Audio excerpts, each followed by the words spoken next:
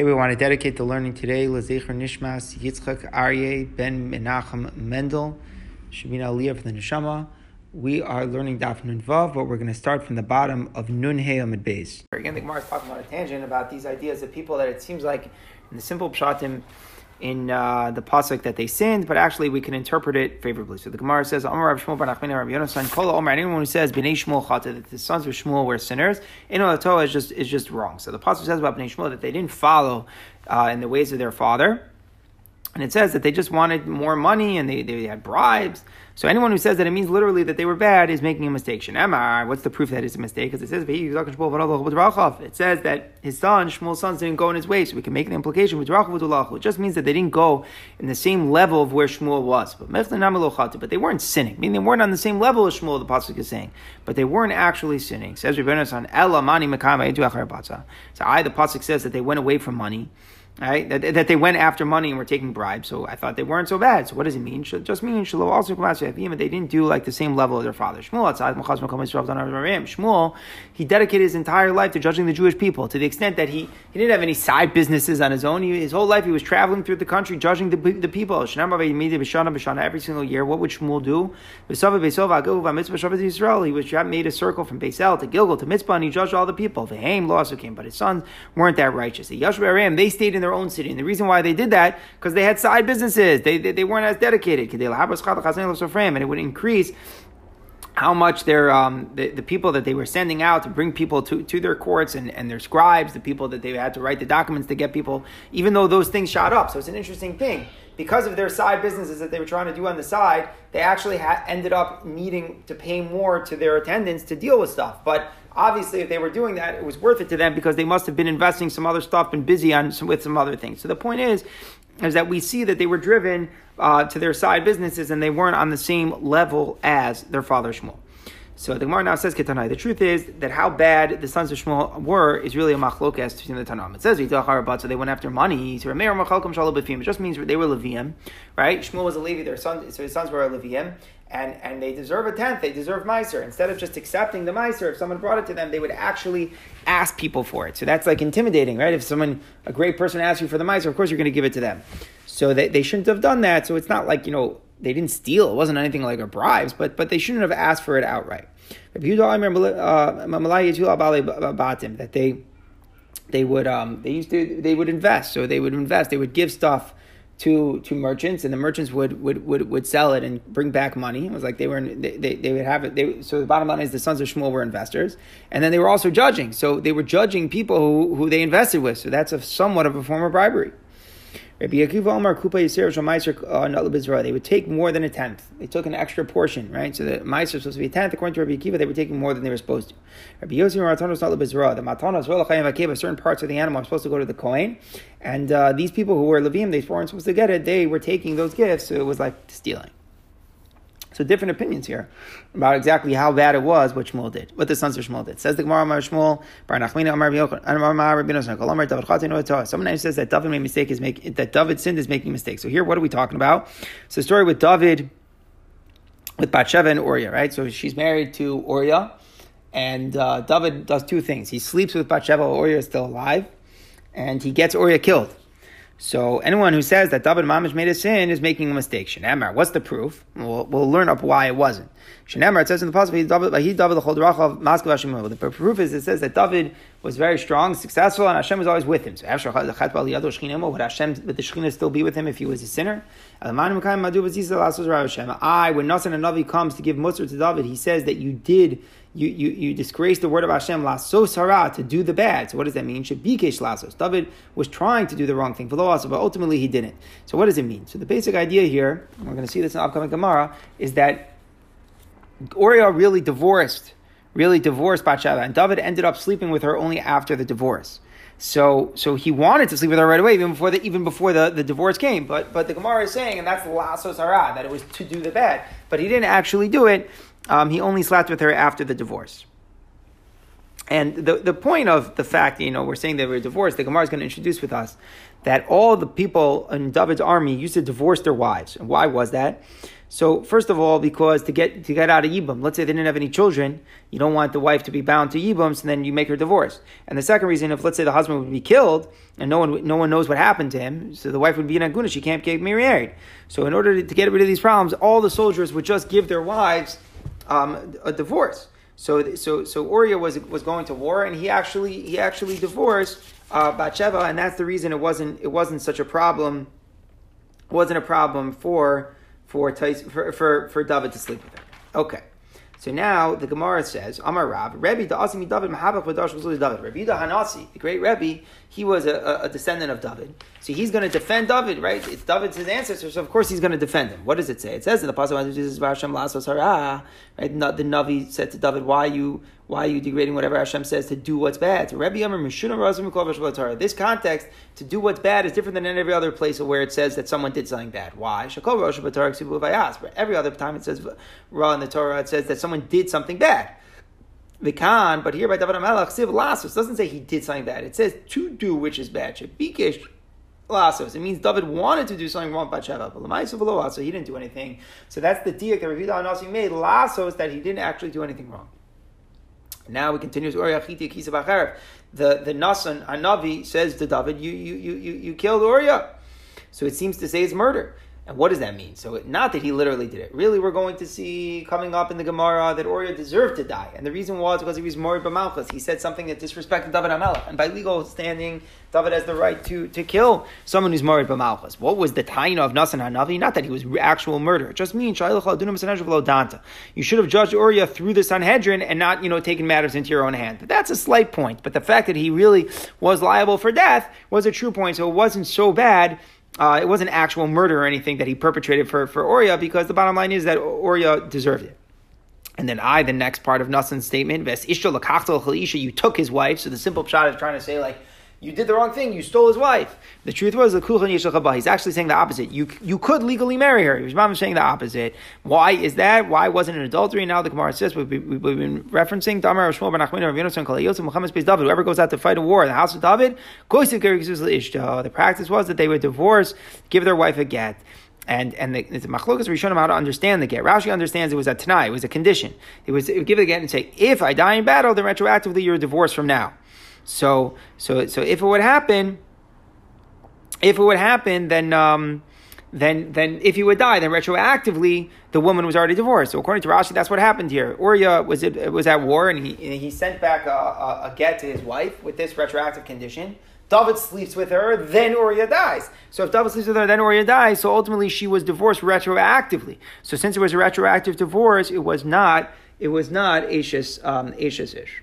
Okay, Tosos takes problem with this because comes out then that David slept with her.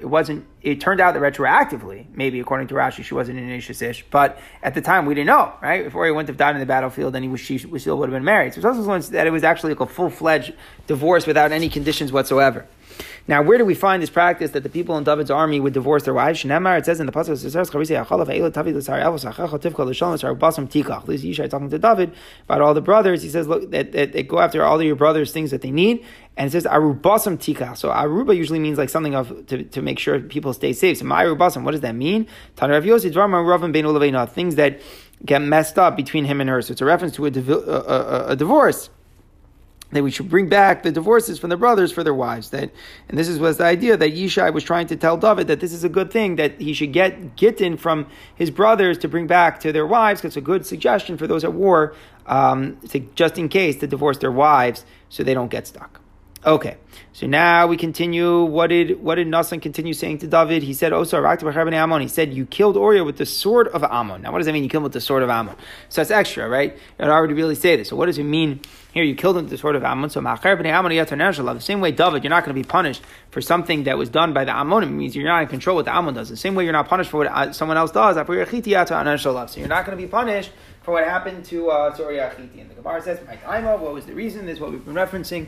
Mored b'malchus hava. Uriah was rebelling against the king. The Amar Lei, because when David HaMelech called him and he said, go back go back from the battlefield. But Uriah didn't want to leave the battlefield because they were fighting. So he said, he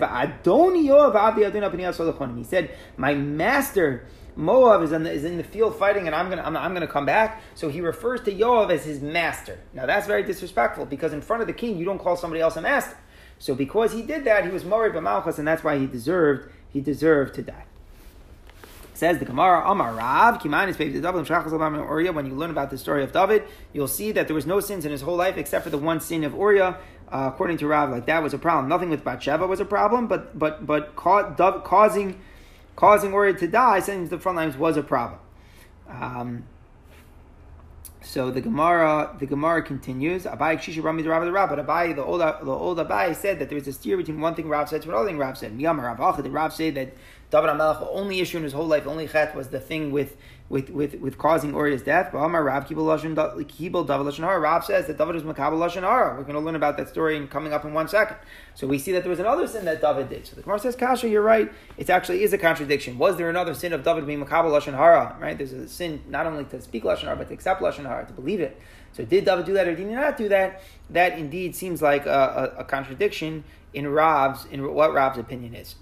Okay, so the Gemara ends with that, but now we're going to learn all about this story of David being Makabel Lashon Hara. So just a little bit of background. This is all going to be about a person named Mephibosheth. Mephibosheth is the son of Yonasan. Yonasan was the son of Shaul. So David had a pact, he had a covenant, right? A bris with Yonasan. And after David established his kingdom, he wanted to honor it, and he's trying to look were there any descendants of Shaul that were around. And he meets this slave of Siva from Shaul's house.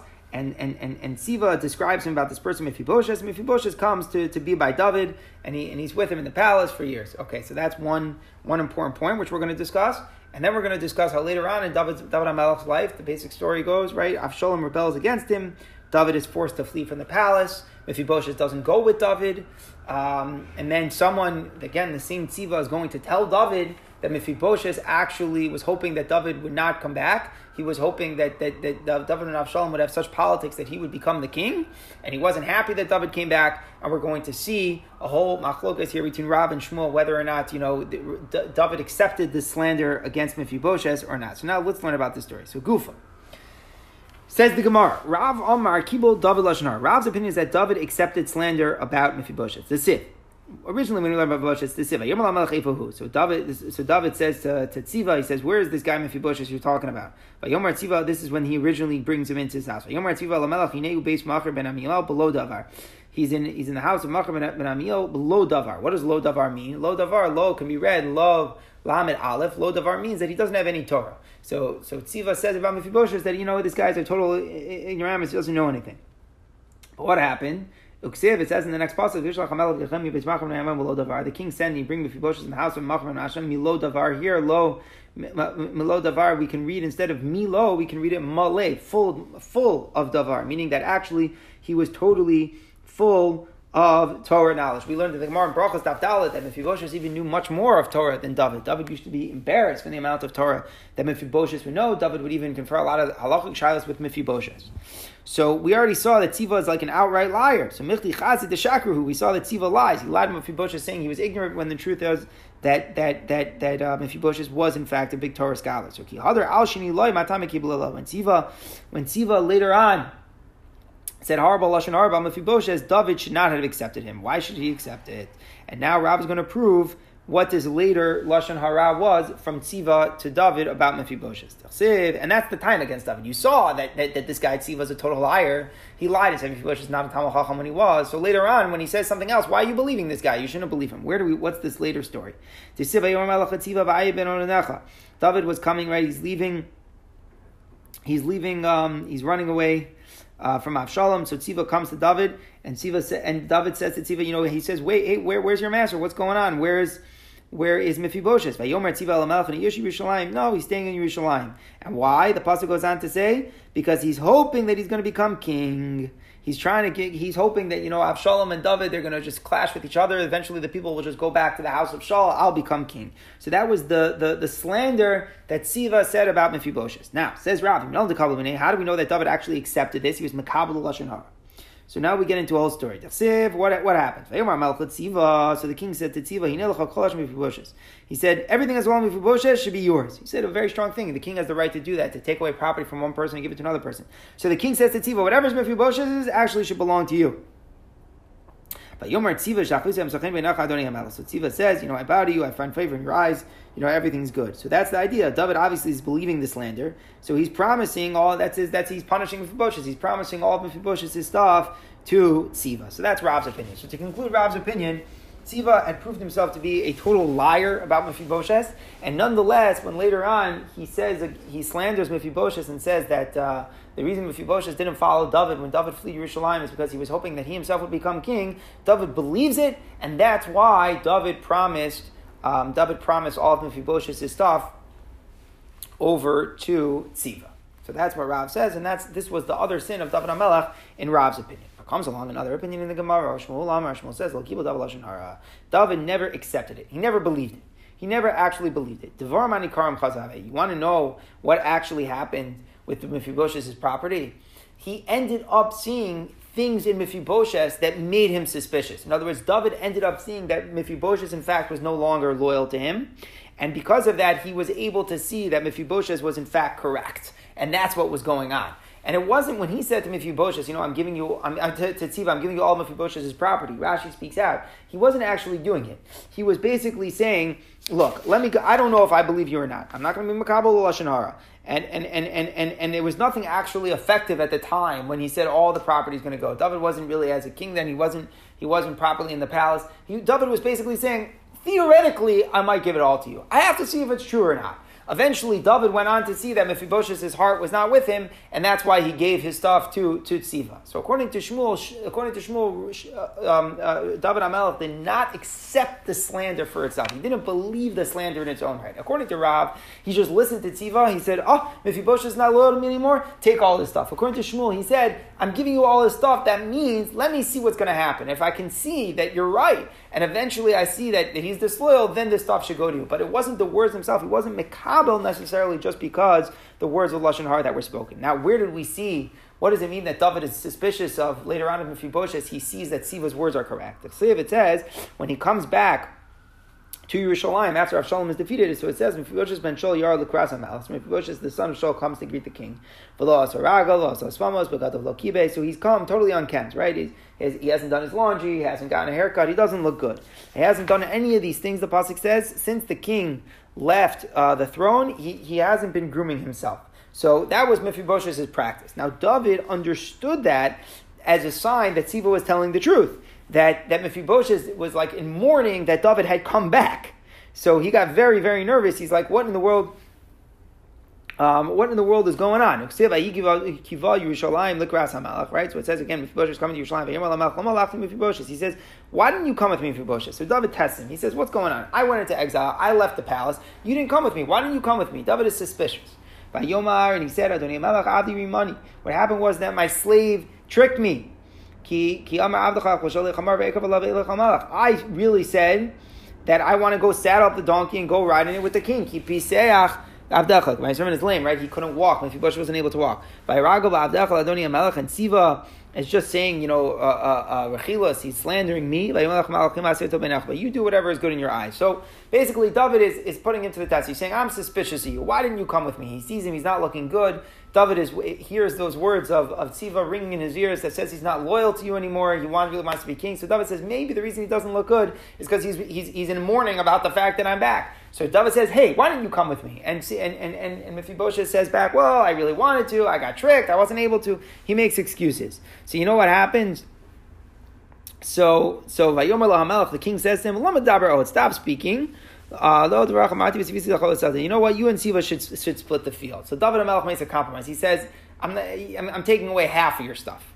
So he's like kind of not believing of Mephibosheth. So Mephibosheth says, he says as follows, Gamas hakol yikach. You know what? Let Tziva have everything.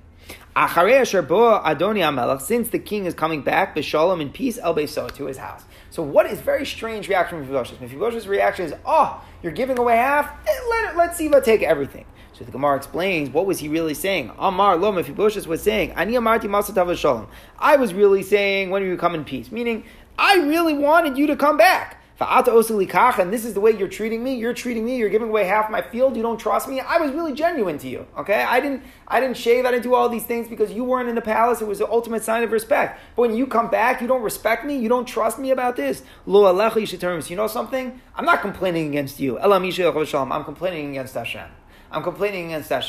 So Mephibosheth outwardly is saying, you know what, David? I still totally trust you. You know who I'm upset about that you're not trusting me? You know who I'm upset at? I'm upset at God. Now David HaMelech hears this, and once someone is complaining about God to something, if they're complaining, it means they don't accept it. And David HaMelech realized what's really going on inside of Mephibosheth's heart must be that he's not really that loyal to me anymore. And the trust at that point, the trust between David and Mephibosheth was broken. So according to Shmuel, it comes out David was not mekabel the lashon hara just from the words of Tziva. It was only through his encounter with Mephibosheth that David actually ended up believing the words. It wasn't from the words itself. So David wasn't mekabel lashon hara. So that's a machlokas between Rav and Shmuel. Continues the Gemara, Hainu Desiv. This not only Mephibosheth was actually complaining to Hashem. This is the meaning of the pasuk. Ben Yonasan Meriv Baal. It says that the son of Yonasan was Meriv Baal. So that's not his name. Mephibosheth's name is not Meriv Baal. Meriv Baal Shmo is his name. Meriv Baal. But Mephibosheth's his name is Mephibosheth. Elamitosha Asa Meriva Baala, because he was arguing with Hashem. For Asa Basko for Amrlo. So Basko came out and he said, Natsa bar Natsa, you fighter, the son of a fighter. Natsa Adamran, you're a fighter, because what we just said, he just complained to Shamayim about the fact that David came back. Bar Natsa, you're the son of a fighter. This is when Shaul goes to fight the Amalek. He says he comes to city Amalek and he fights in the Nachal, by the river. So we know that Amalek wasn't by the river. So what does it mean by the river? Amar Ramani al Iskei Nachal. It was about the matters of the Nachal. So this is a reference the Gemara Yuma tells us to Eglah Rufa, that Shaul said as follows: how can I kill all Amalek? It's so wrong. It's so cruel. I'll show you it's so cruel. You know what the Torah says about Eglah Rufa, that you had to decapitate the whole process of the calf because you find one slain body. You don't know who killed it. So the Torah says the value of such life is so strong that you have to do such a special service called Eglah Rufa. And God, you want me just to go out and annihilate an entire people? It's cruel. So Shaul was fighting with Hashem. He was telling Hashem, you're telling me to do something that's too cruel.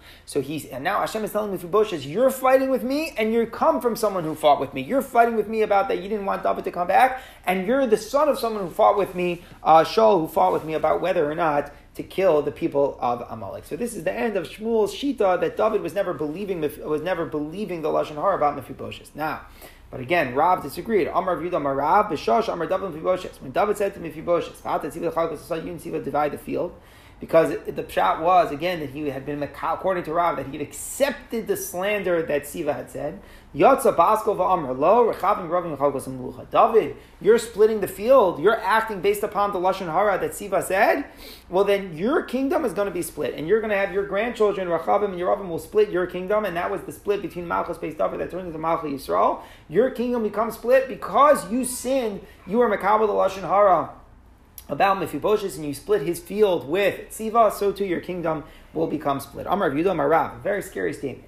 If not for the fact that David had accepted the lashon hara, then the king David would have been split. If so, Avodah Zarah, the Jews wouldn't have done Avodah Zarah, because remember, it was always these Malchi Yisrael who caused such bad Avodah Zarah amongst the Jews. Yeravim did horrible things. He used the power that he had to do horrible things for the Jews to do Avodah Zarah. So he never would have been exiled. All of the sins, everything, all is rooted in the fact that David was Makabel Lashon Hara. David was Makabel Lashon Hara. He split the field. Because he split the field, he was paid back Midah Keneged Midah, and his kingdom was split. Because his kingdom was split, there were Malchei Yisrael. Because we were Malchei Yisrael, we did a lot of Avodah Zarah. Because we did a lot of Avodah Zarah, we were exiled. Continues the Gemara to a new person. Amar Shlomo Chatenu Atoa. Anyone who says that Shlomo HaMelech did a sin is only making a mistake. What are we talking about here? The simple pshat in the pasuk says that he did Avodah Zarah. Once he married, right? The pasuk's rhyme that he just did a lot of Avodah Zarah. We'll prove that he wasn't so bad. Because it says that Shlomo's heart wasn't perfect with Hashem the same way that David had been. So we can make an inference. It was just that he wasn't as great as David. But he wasn't actually a sinner. It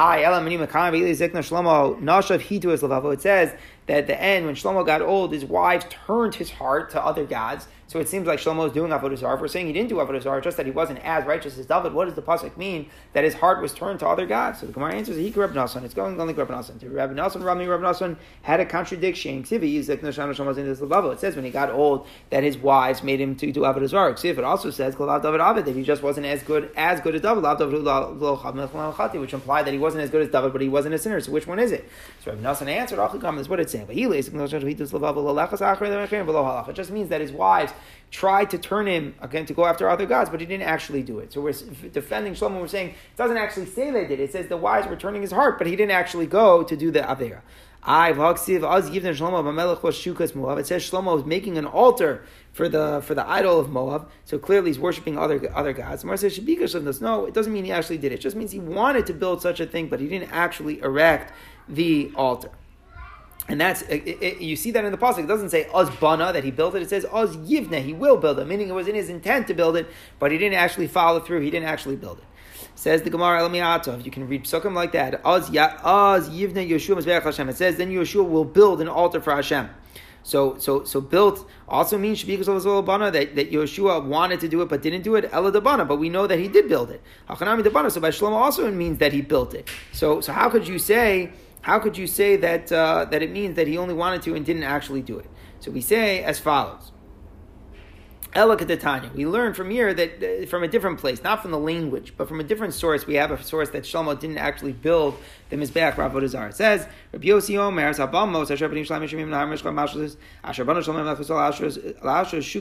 we're talking about here King Yoshia. So Yoshia was a tzaddik, and when he was trying to get rid of all the Avodah Zarah and everything. So it says that he got rid of all of the altars that were by Yerushalayim, everything. So after Baal Asa v'lo b'Yerav Yehoshaphat v'lo Yehuda, could it be that Asa came to Var, he didn't destroy these altars, and Yehoshaphat came to Var, he didn't destroy them? These were both tzaddikim. You think that until it was only Yoshia came and he destroyed them? What we mean to ask is, how could we say that it was Yoshia who destroyed it? How could that be? Right? Clearly, it's not that way. It wasn't him. Maybe he destroyed some, and he destroyed what remained, but we can't give him all of the credit. We know that Asa and Yehoshaphat tried to destroy all the Avodah Zarahs before Yoshia was ever the king. It must be that the pasuk is comparing the earlier king Shlomo with the later kings Yoshia, and we're saying like this: justice by Yoshia. It doesn't mean it literally when it says that he destroyed all the Avodah Zarah. We mean we're giving him extra praise, even though he didn't actually destroy all the Avodah Zarahs, but we're giving him the praise as if he destroyed all of the Avodah Zarahs. Avri showed him so to the earlier ones. Shlomo, which is mentioned there in the pasuk, Lo asu v'talim gnai. Even though he didn't actually build the altar, the pasuk is still saying as if he did in order to disgrace him. So basically, we have a pasuk which is connecting Yoshia to Shlomo. So the point of the connection is justice by Yoshia, who destroyed some of Avodah Zarahs. The Torah is considering it as if he did all of them. So too Shlomo, even when the pasuk says he built an altar, it doesn't actually mean that he did it. It just means that we're going to write it as if he did it, even though he literally didn't. What do you mean? He did bad. What's going on? Or to phrase it differently, why would the pasuk consider it as if Shlomo did it if he didn't really do it? Because Shlomo, even though he didn't build them as Beichos, but he should have protested against what his wives were doing, and he in fact did not. The Torah says it considers it as if he did the Avodah Zarah. So now we're coming out that Shlomo himself didn't really sin. He wasn't as good as David. He wasn't a sinner. He didn't do Avodah Zarah. He didn't build any of his Beichos Avodah Zarah. But he should have protested against what his wives were doing. He didn't, and therefore we consider it as if he did the wrong thing. It's better for a righteous person to actually become like a priest. And it shouldn't be said about them that they did what was evil in the eyes of Hashem. And the point of this statement is to say just how bad it is not to protest against evil deeds, that is considered to be very bad. Now the Gemara continues on when Shlomo marries Paro's daughter, she brings in 1,000 different types of instruments. For Amrlo, and she teaches him all about idolatry. Kachos Avodah Zarah, this is how they worship this idol. The Kachos Avodah Zarah, this is how they do it for a different idol. Whenever, throughout all these tutorials and lessons, he is not protesting against her. Says the Gemara, Amar Rav Yehuda Amar Shmuel, V'shosh and also Shlomo's bas Paro. When Shlomo marries the daughter of Paro, Yered Gabriel v'noz kana bayam.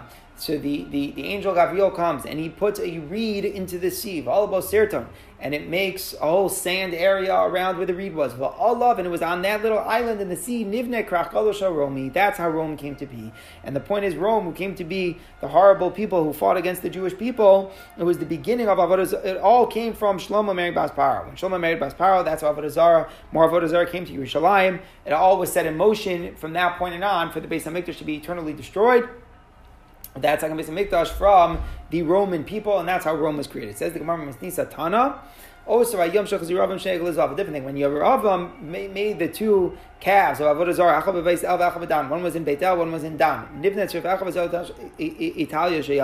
So there was a little hut that was built, and that was the place. Rashi says it was actually on the sand place that was by Shlomo, meaning like it continued and developed into a city. So Shlomo, when he marries Bas Paro, that's when the reed was thrown in, and there was a little sand. And then eventually, with more Avodah Zarah being done in Days Yeravam, then suddenly we see the town starting to develop as Rome, the enemy of the Jew, is on the rise. Continues the Gemara to another person. Anyone who says that King Yoshio, who sinned, is only making a mistake. So Yoshio, it seems that the pasuk saying didn't do something right, but he was really good. And we'll see what could have theoretically been interpreted that wasn't right. It says that everything that was right in the eyes of Hashem, he walks in the ways of David. So obviously he was good. It says, it says there was no one like Yoshia who did tshuva. So clearly, if Yoshia is doing tshuva, doesn't that imply that he sinned? So what does it mean? What does it mean that he's doing teshuva, but at the same time we're saying he didn't sin? So the answer is, all the court cases that he judged from when he was 8 until 18. Remember, Yoshia took over the throne when he was just 8 years old. So all of the court cases that he had from when he was 8 until he was 18, he returned all the money, meaning he didn't feel that it was proper in retrospect to judge court cases at such a young age. So he took money out of his own pocket and paid back all the people once he was older. So that was Liftim Yeshua Sadin. He did teshuva, meaning he never really sinned, but he's doing teshuva, Liftim Yeshua Sadin, to pay back all the people. Maybe he took the money away from the people who had won and gave it back to the other people. He returned to Hashem with all of his money. It was from his own money. It was from his own assets that he paid the people back. Says the Gemara, Rav Yonason says disagrees with Rav. The Amar Rav, Rav said as follows: there was never a greater Baal Tshuva than Yoshia in his generation and one other person in our generation. So according to Rav, Yoshia was actually a real Baal Tshuva. He actually had sinned, and he in fact did teshuva. Now Rav said that there was another person in his generation who was a Baal Tshuva. So the Gemara says, Umanu, who is this other person? Says the Gemara, Abba Avud Rav Yirmiyah Bar Abba. It's Abba, the father of Yirmiyah Bar Abba. Amrila, Achvud, the Abba Avud Rav Yirmiyah Bar Abba. Some say it's Achal, the brother of Abba, the father of Yirmiyah Bar Abba. To Amar Mar, Abba Acha Acha. Abba and Acha were brothers. Amar Rav Yosef Acha B'Drein. Yosef continues that in our generation we also have a great Baal Tshuva. Manu, who is that person? Ukvan Bar Nechemia Reish Galusa. Ukvan, the son of Nechemia Reish Galusa. V'Hainu Nasan de Tzuisa. This is the person who's called Nasan from Tzuisa. Now we'll see what Tzuisa means. Like Nitzotos are sparks. So we're going to see it's like the idea is that there are sparks of fire that came out to accept the tshuva that he did. Where do we see this? I'm Rav Yosef. He was sitting on Pirska. I was one time, sitting in a shir and I fell asleep. Coming down, I was dozing. I saw there was an angel who was put out his hand and he was makabel the tshuva that this Nasan did, and this idea that like the sparks of fire, Nasan and Nitzutza, he was the greatest Baal Tshuva of his generation. So the Gemara concludes that ultimately it was a machlokas whether or not Yoshia had sinned and he just did teshuva, or whether he never really had sinned.